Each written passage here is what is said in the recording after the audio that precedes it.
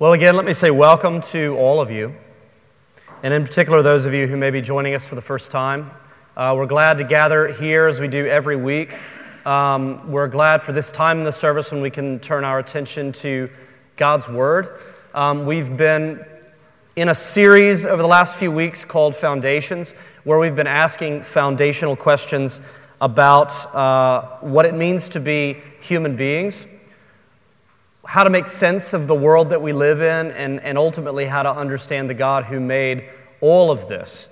The idea being that if we understand how things were made and why they were made, then we'll know how to make sense of them today, including all of the various aspects of our lives. And so last week we started looking at this rhythm that God establishes in creation. And this rhythm is a part of what it means to be human. It's a part of our design to live out this rhythm, and that is the rhythm of rest and work, Sabbath rest and work. And as we said last week, working all of the time dehumanizes us. It's dehumanizing. And working none of the time, never working, also dehumanizes us. That what we see in creation is that we were created for a rhythm of both rest and work. And last week we took a look at the first part of this, Sabbath rest, and this week we're looking at the second component, which is our work. And for most of us here in D.C., when I bring up work, I think I don't have to convince you that work is absolutely central to our lives. It is central to how we organize our time. It's central to how we think of our identities. I think we probably, if we're honest, spend more time working or thinking about work than virtually anything else. One of the curses that we all seem to have fallen under is that when we are at work, we are thinking about everything but work, and when we're away from work, we're thinking about nothing but work. It's almost perverse, and yet I think this is true for all of us. I think we said last week that the Washington Post said this year that we are, Washington, D.C., rather, that we have the second highest average work week, the second longest average work week of any city in the United States. That's pretty impressive, depending on your scale of impressiveness. I think most of us, if we're honest, work pretty much determines everything else about our lives. It determines our relationships. It determines our priorities. I think for most of us, work is what brought us to D.C., and for those of us who leave, it will probably be work or something work-related that takes us away. So I think it's obvious that we need to reevaluate on a major level our relationship with our work. And this starts by asking, what's the foundation? How should we think about our jobs, our vocation? What does our work have to do with being human? And that's why we're looking at Genesis chapter 2. We're looking at two verses in particular, chapter 2, verse 5, and then we'll skip down and look at verse 15. So I'll read those two verses. When no bush of the field was yet in the land, and no small plant of the field had yet sprung up, for the Lord God had not caused it to rain on the land, and there was no man to work the ground. We'll stop right there. We'll move down to verse 15. The Lord God took the man and put him in the Garden of Eden to work and to keep it. So we're going to look at these two verses, and we're going to see three things about our work. We're going to see the necessity of work. We're going to see the distortion of work. How does it become so distorted? And then lastly, the rebalancing of our work. So the necessity of work, the distortion of work, and the rebalancing of work in our lives, how that happens. Let's pray. Lord, we do thank you and recognize that you not only promise your presence, but you promise your voice. And we know that apart from you, these would be merely human words interpreting words on a page, but that through your Spirit, you actually speak through your word to us. And Lord, I know I need to hear from you tonight, and we all need to hear from you tonight, and we pray that by your grace we would, for our good and ultimately for your glory. In your Son's name, amen.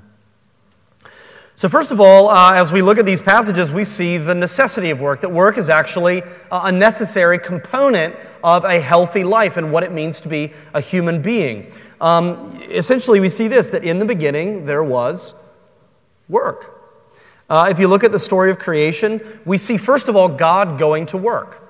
And we've looked at this in previous weeks. We see God going to work precisely by what? He encounters chaos and void, in other words, undifferentiated matter, and he goes to work. And he begins to order the chaos. He begins to bring order. He creates the light and separates it from the dark, day and night. He creates the expanse above, the waters above and the waters below, and an expanse in between. And then he creates the land and separates it from the sea. And we see God ordering creation. And the fruit of God's labor is that chaos and death and meaninglessness becomes a cosmos. We see domains established where life can not only exist, but it can flourish. Ideal conditions for the flourishing of all manner of life. This is the work that God's doing. And we see here that God is in some ways the ultimate entrepreneur, creating something that wasn't there before. He's in the business of creation. But then very quickly in Genesis chapter 2, verse 5, the first problem arises in creation. And that problem is in verse 5. Everything's in place, everything's good, everything's been pronounced good, and yet there is no one to work the ground. That's a problem. And we need to understand the significance of this. That the story actually begins by God creating and ordering a world that is by definition unfinished. It's by definition incomplete. See, he could have created the world as a complete thing. But he chooses to create a world that is full of potential. But that potential, the stuff of creation, is only in seed form. It's an acorn. And it needs to be cultivated, it needs to be built, it needs to grow into the fullness of what it was created to be. And for that, God creates human beings. And that's a fascinating departure from the other ancient Near Eastern myths, which essentially state that the gods, normally through violence, slitting the throats of other gods and filleting their corpses and slinging them into the sky. That's Enuma Elish. And then they need, and the gods are, work is so far beneath them that they need someone to uphold and to maintain this. And so human beings, these lowly creatures, are created to because gods would never work. Or we see the Greek and Roman philosophers abhorring the idea of work and saying you should do whatever you can to not work. Because it's all about the richness of the mind and the cultivation of the mind and labor, especially menial labor. That's below you. And yet we see here that God is actually doing work, and then he's creating human beings to continue the same kind of work, this work of creating and cultivating and actualizing the potential of the world that he's made. And this, I think, not only departs from the ancient stories, it departs from our modern myth of a happy life. Most people I went to school with said, I want to go to school, I want to make a lot of money, I want to retire as soon as I can, and the goal of all this is so that I can not work. Retire as early as you can so that you can do everything that you want to do. The assumption being nobody in their right mind would actually want to work.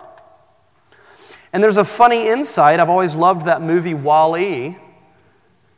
And the statement that it makes, or rather the picture that it paints of what human beings would look like if we took a permanent hiatus from work for multiple generations. These humans have, I won't say evolved, devolved into slug-like creatures that have tiny little baby arms and legs, and they can no longer stand on their own strength, and so they're carried around all day on floating chairs.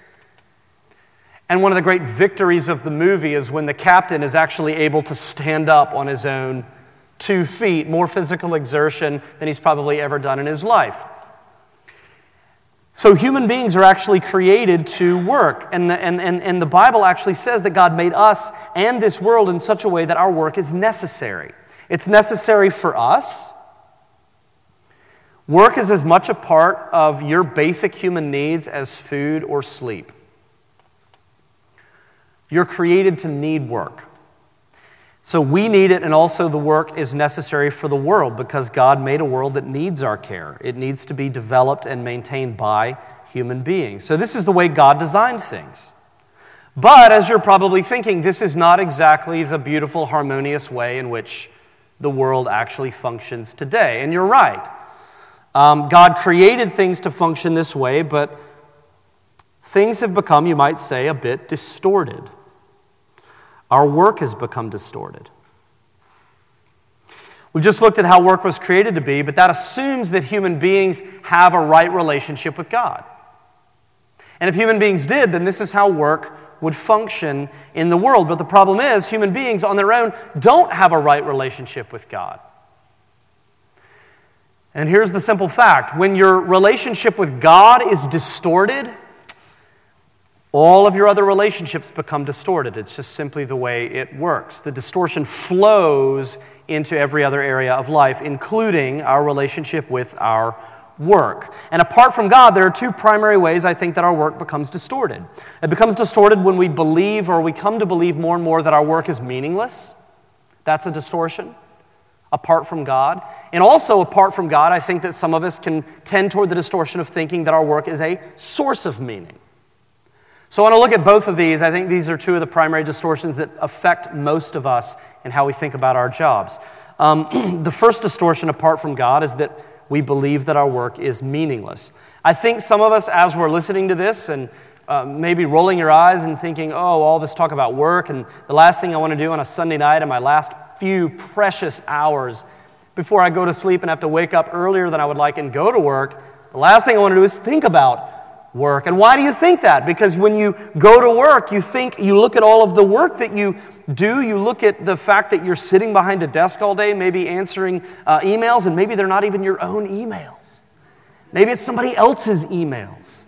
Or you're a part of this massive bureaucracy, and you look at the labor that you pour in, and it feels like water on sand, and you think, I'm not making any difference, any dent, any impact. My boss doesn't even know my name. I feel like a number. And some of us think this, and some of us feel meaningless in our jobs. We struggle to be motivated. And when you feel like that, it's tempting to begin to fantasize about other jobs that would give you more meaning. It's tempting to begin to think about jobs in terms of the relative meaningfulness that they might offer you. You may think of certain jobs as being more meaningful and other jobs as being less meaningful. Whether you think of sacred versus secular jobs, or you think of helping professions, or you think of nonprofit versus for-profit, or all of the different, I would say, artificial divisions in vocation in terms of meaningfulness, but we begin to think that way. But here's the key as we understand creation. All work has meaning, and all work has dignity. But here's the key. Your work does not have meaning because of what you produce. What you produce has value, and hopefully it's adding value somewhere, but that's not the source of the meaningfulness of your work. Your work doesn't have meaning because of what it produces. It has meaning because of the one whom it reflects. That's where the meaning comes from.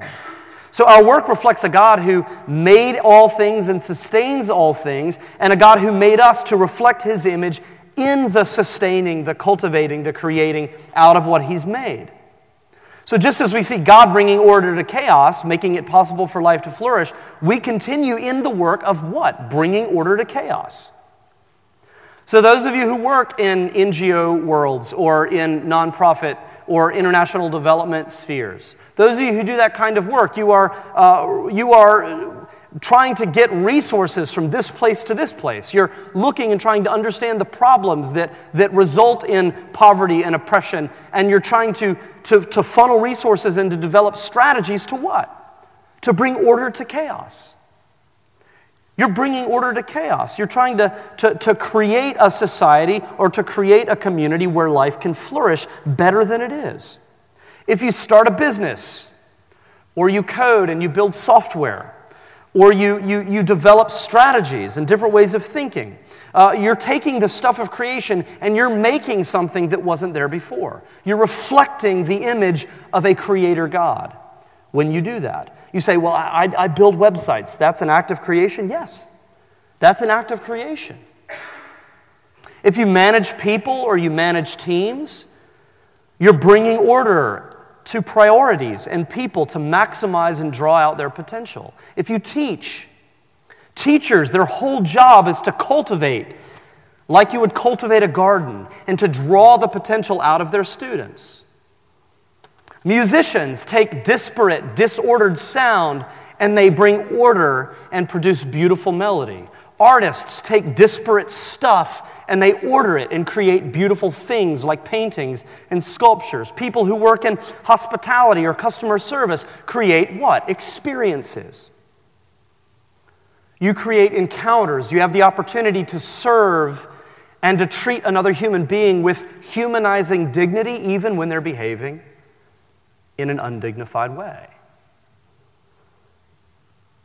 People who are administrative assistants serve and empower those that they work for.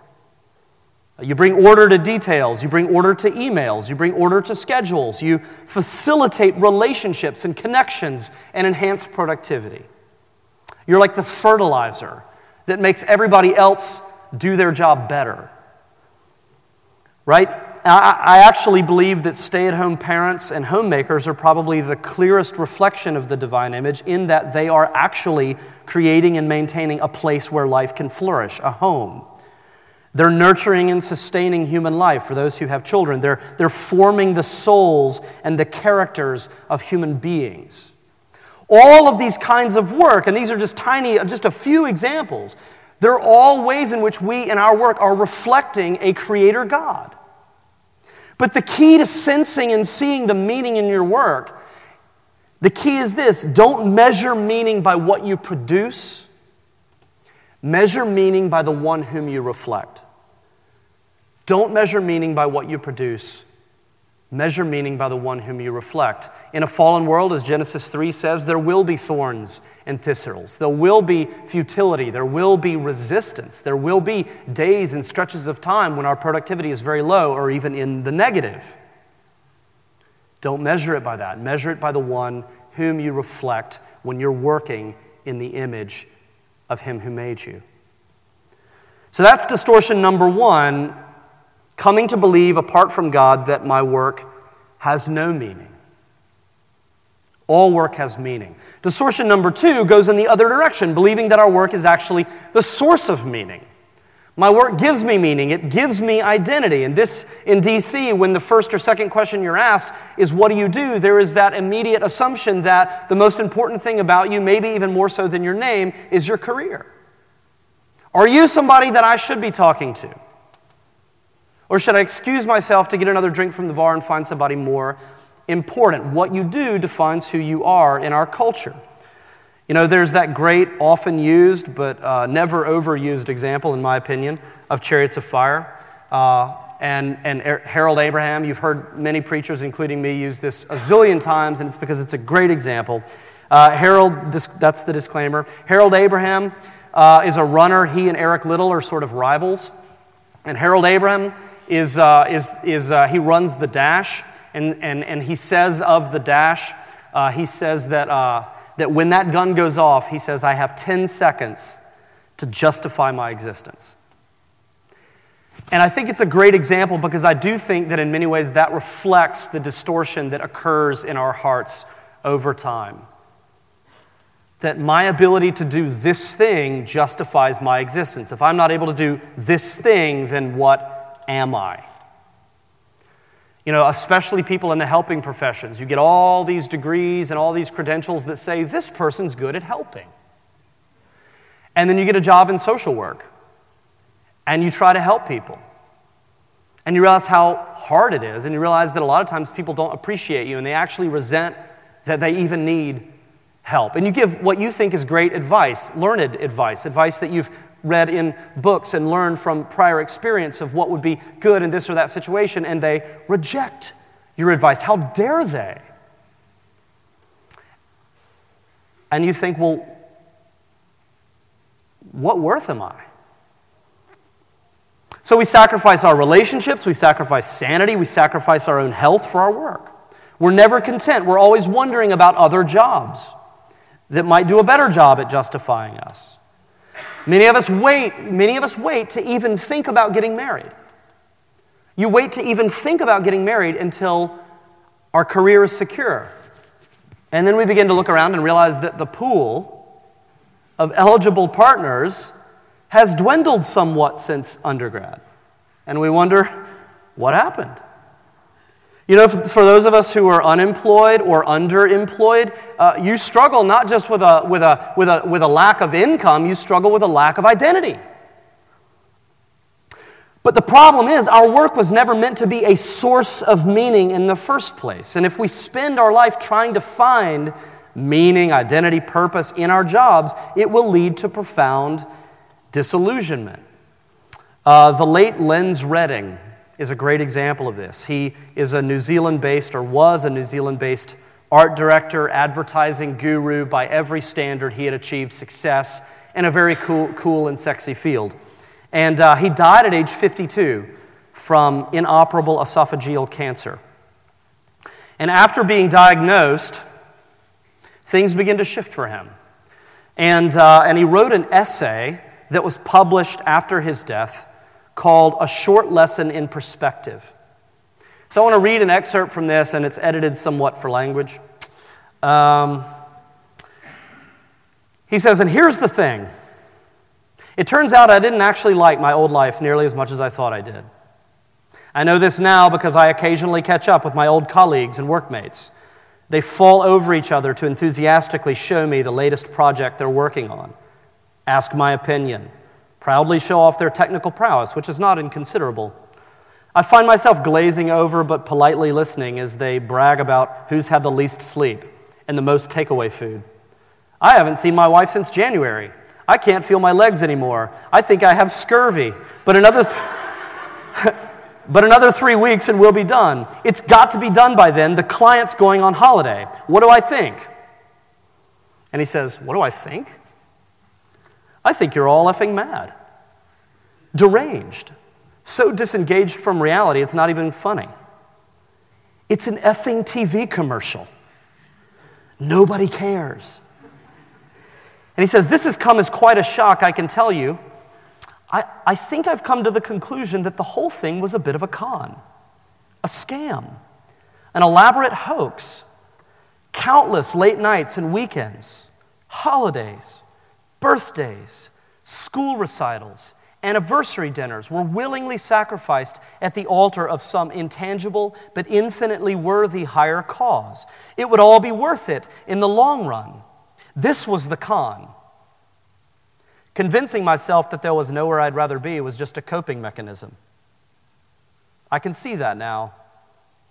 It wasn't really important or of any consequence at all, really. How could it be? We were just shifting product, our product and the client's, just meeting the quota, feeding the beast, as I called it on my more cynical days. So was it worth it? Well, of course not. It turns out it was just advertising. So the point is, on the one hand, I want to impress upon you this fact that work, our work, all work, has inherent dignity, inherent meaning, inherent worth. But on the other hand, our work can never be a source of meaning and of value and of worth. And that altar that Lens Redding talks about, that altar on which so many of us sacrifice so many things, so many people, so many possibilities, that is an altar to an empty idol. And the idol of work is just like any other idol. It never, ever, ever promises, or never, ever, ever delivers what it promises. So this brings us to the third point then. If work is necessary, And work does have inherent meaning, but that meaning, it's not a source of meaning. The meaning comes from the one whom we reflect when we work. If these are true things, then we have to ask, how do we then rebalance work? Because I know myself, and I know most of you well enough to know that I think that our work lives are pretty out of whack. So knowing this, how do we rebalance work in our lives and maintain this balance over time so that we don't slide into meaningless despair, so that we don't sacrifice ourselves on the altar of our jobs? And this is actually where last week's sermon and this week come together.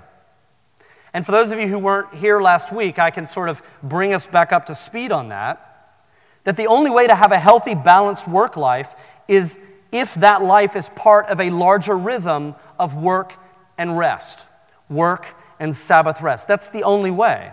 And as we said last week, Sabbath is much more than just taking a day off. Taking a day off is kind of and can be a counterfeit Sabbath, because it's not just about taking a day off.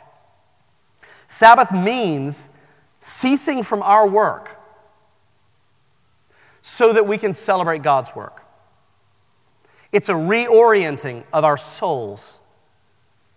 Ceasing our work so that we can celebrate God's work. And this only fully makes sense when we look at Jesus Christ. Because in Mark chapter 2, verse 28, Jesus says something profound. He says, I am the Lord of the Sabbath. The Son of the Man is Lord of the Sabbath. What is he saying? I'm the Lord of rest. I'm the one to whom the Sabbath points. When the Sabbath was established in creation, it was a giant signpost pointing to the rest that I would one day make possible. So when Jesus dies on the cross and he cries out, it is finished, he's not just talking about his heart. He's not just talking about his earthly life. When he cries out, it is finished, he's saying that he has now accomplished everything necessary to give us that rest. He's done everything necessary to reconcile us to God. And in that reconciliation, we know, as we come into the embrace of that God, we know that we have found the only place in the universe where we can know that everything's going to be okay, that we don't have to strive any longer, that there's nothing that we lack, that our future is uncertain. All of that is done away with. And every Sabbath is an opportunity for us to gather, as we are now, to cease from our work. And if any of you are working right now on your devices, cease just for right now. Because right now, at this minute, it's an opportunity for us to gather as Christians and to celebrate the finished work of God on our behalf, to actually remember that all of our hope and all of our meaning and all of our purpose will never be found in this world, especially in our work, and it can only be found in Jesus. So in light of this, in light of the Lord of the Sabbath and what we have, those of us who have come to him and put our hope not in our work but in his finished work, that's what makes you a Christian. In light of this, what's a balanced perspective on work actually look like? What does it actually look like? How should we think about our work as you go to work, most of you, tomorrow? And I would say a balanced perspective on work looks like this. It's all wrapped up in the word that the Bible uses for work. The word that the Bible uses here in Genesis chapter 2 for work, the Hebrew word is avodah. Avodah. And this first appears in our passage, but it's used all throughout the Old Testament. And in the Old Testament, if you look at all the ways it's used, if you do a word search, you'll find something pretty fascinating, and that is this word has three interrelated usages. It has three ways that it's translated in the Old Testament. It's translated as work or labor or career or occupation. That's the first meaning. That's the one that we're most familiar with. But it's also used to describe service, as in serving one another, being a servant. And then thirdly, it's used to describe worship. Worship. So in the Bible, what you see in this one word is that there is a seamless connection, a seamless understanding of the relationship between our work, our career, our vocation, our call to serve one another, and our purpose as worshipers of God. And what we see is that those aren't three separate activities. I don't worship on Sunday, serve at the soup kitchen on Wednesday, and then work Monday to Friday. That instead, my work is a place where I worship. And my work is a place where I have opportunities to serve other people and the Lord. So work and worship and service, they're all one and the same. Your work is your worship. And for most of us, your primary place of ministry, your primary place of evangelism, your primary place of service, your primary place of bringing justice, your primary place of bringing glory to God and worshiping the Lord, the primary place you're going to do that is your job. That's the primary place. And so while we as a church have ways that we serve, initiatives like DUC 127, while we encourage our core groups to come up with ways that they want to serve together in the community, we never want to lose sight of the fact that your primary calling is to the Lord Jesus Christ. And next to that, you are called to a vocation. And that is the way that God has built you and provided you an opportunity to do His mission in the world. That is it. And so if nothing else, for all of our core groups who think that they need to come up with an elaborate vision for serving, no, it is enough for you to simply say, our group exists to support and empower our people to see their jobs as the primary way that they serve and worship the Lord. That's a great focus for a core group. Because that is what our vocation means, avodah. And when you see someone who lives this balance of work and rest, someone who has their work life in balance and sees it as avodah, sees it as a way to serve and to glorify God, when you see a life like that, what you see is someone who's been liberated from their work so that they may fully enjoy their work. And I'll just give you two quick examples to close of people who have this kind of understanding of their avodah, their work. The first is the other character in Chariots of Fire, Eric Liddell. We have Harold Abraham, who says, I have 10 seconds to justify my existence. And we have Eric Liddell, a very talented runner. And in the story, one of the, a medal race comes up. It's a race where they can medal, but this medal race is held on the Sabbath. And so Eric Liddell, follower of Jesus that he is, Sabbath keeper that he is, says, I'm not going to do it. And he doesn't race. And Harold Abraham ends up racing, ends up eventually winning the medal that he's worked so long for, but in the end he realizes it's just a medal. And it doesn't satisfy him the way he thought it would. He's a lot like Lenz Redding, who says, it's just a commercial. It's just advertising. It wasn't worth it. And then by contrast, you see Eric, who goes on to serve and love the people of China for years before being put in a Japanese prison camp where he eventually dies. And a few years ago, it was found out that he was actually given an opportunity to leave that camp, but he traded places with a pregnant woman. And so she went free, and he ended up dying in the camp. And the world looks at a story like this and says, what a waste, what a colossal waste. But when Eric describes the reason he runs, it's not to get medals, it's not to get fame, it's not to get acclamation, it's not to get money. He says, when I run, I feel God smile. This is avodah. That's what it looks like in a life. And the second example, the last example I'll give, is the life of Lilias Trotter. We've been immersed in this story, this amazing story of Lilias Trotter, because my wife has actually made a documentary about Lilias Trotter, so I may be a little biased, but I think when you see the story for yourself, you will understand the beauty of it. It will actually be premiering here in D.C. on February 6th at the National Gallery of Art. So that's pretty exciting. So our church will be a part of that.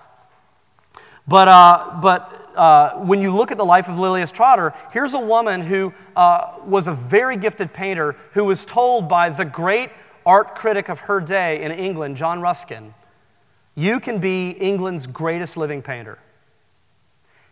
I have the power to bestow that upon you, and you have the talent. I can open the right doors for you, make all the right connections, one condition. See, Lilias had been spending a lot of her free time serving the poor of London, the women, and the orphans. And Ruskin saw this as being in competition with her art and said, you have to stop that. You have to leave all of that and devote yourself exclusively to your art. And if you do that, I will make you England's greatest living painter. She takes 3 days of prayer and discernment and ultimately refuses Ruskin. But the greatest thing about the story is she doesn't actually give up her vocation as a painter.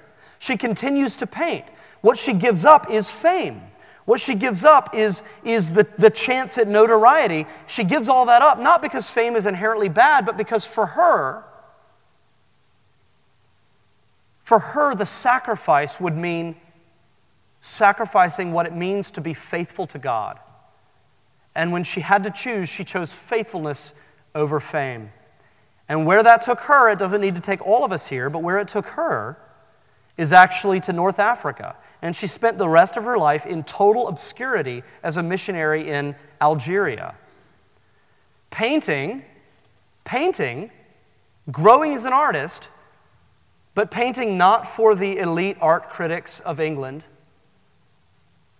but rather painting for an audience of one in the margins of her journals. Like Eric Liddell, she had a balanced view of her vocation. She saw her work as a way to serve others. She actually used her painting to illuminate Arab text to try to convey to the Arab world the beauty of Jesus. And she knew that they took the word seriously. They took the written word very seriously. And so she used her watercolor abilities to create beautiful tracts that would tell people about Jesus, because that's what she believed that she was called to do. So as we gather together tonight on this Sabbath day, may the Lord rebalance the way we see our work. That we would see it as avodah, that we would see that all of our work reflects the God who made us in His image to work. That we would see how we're called both to serve those around us and to glorify God in all that we do. And I pray that we would all gain a vision for that and what it looks like in our lives. And Lord, as we do ask you to bless us in this, we ask you to enable us, as your word says, to give us everything that we need to accomplish the work that you've prepared for us to beforehand, that we should walk in those good works. We pray for not only your vision, but also the empowering presence of your Spirit to help us live lives of faithfulness, Lord. And we ask this in your Son's holy name. Amen.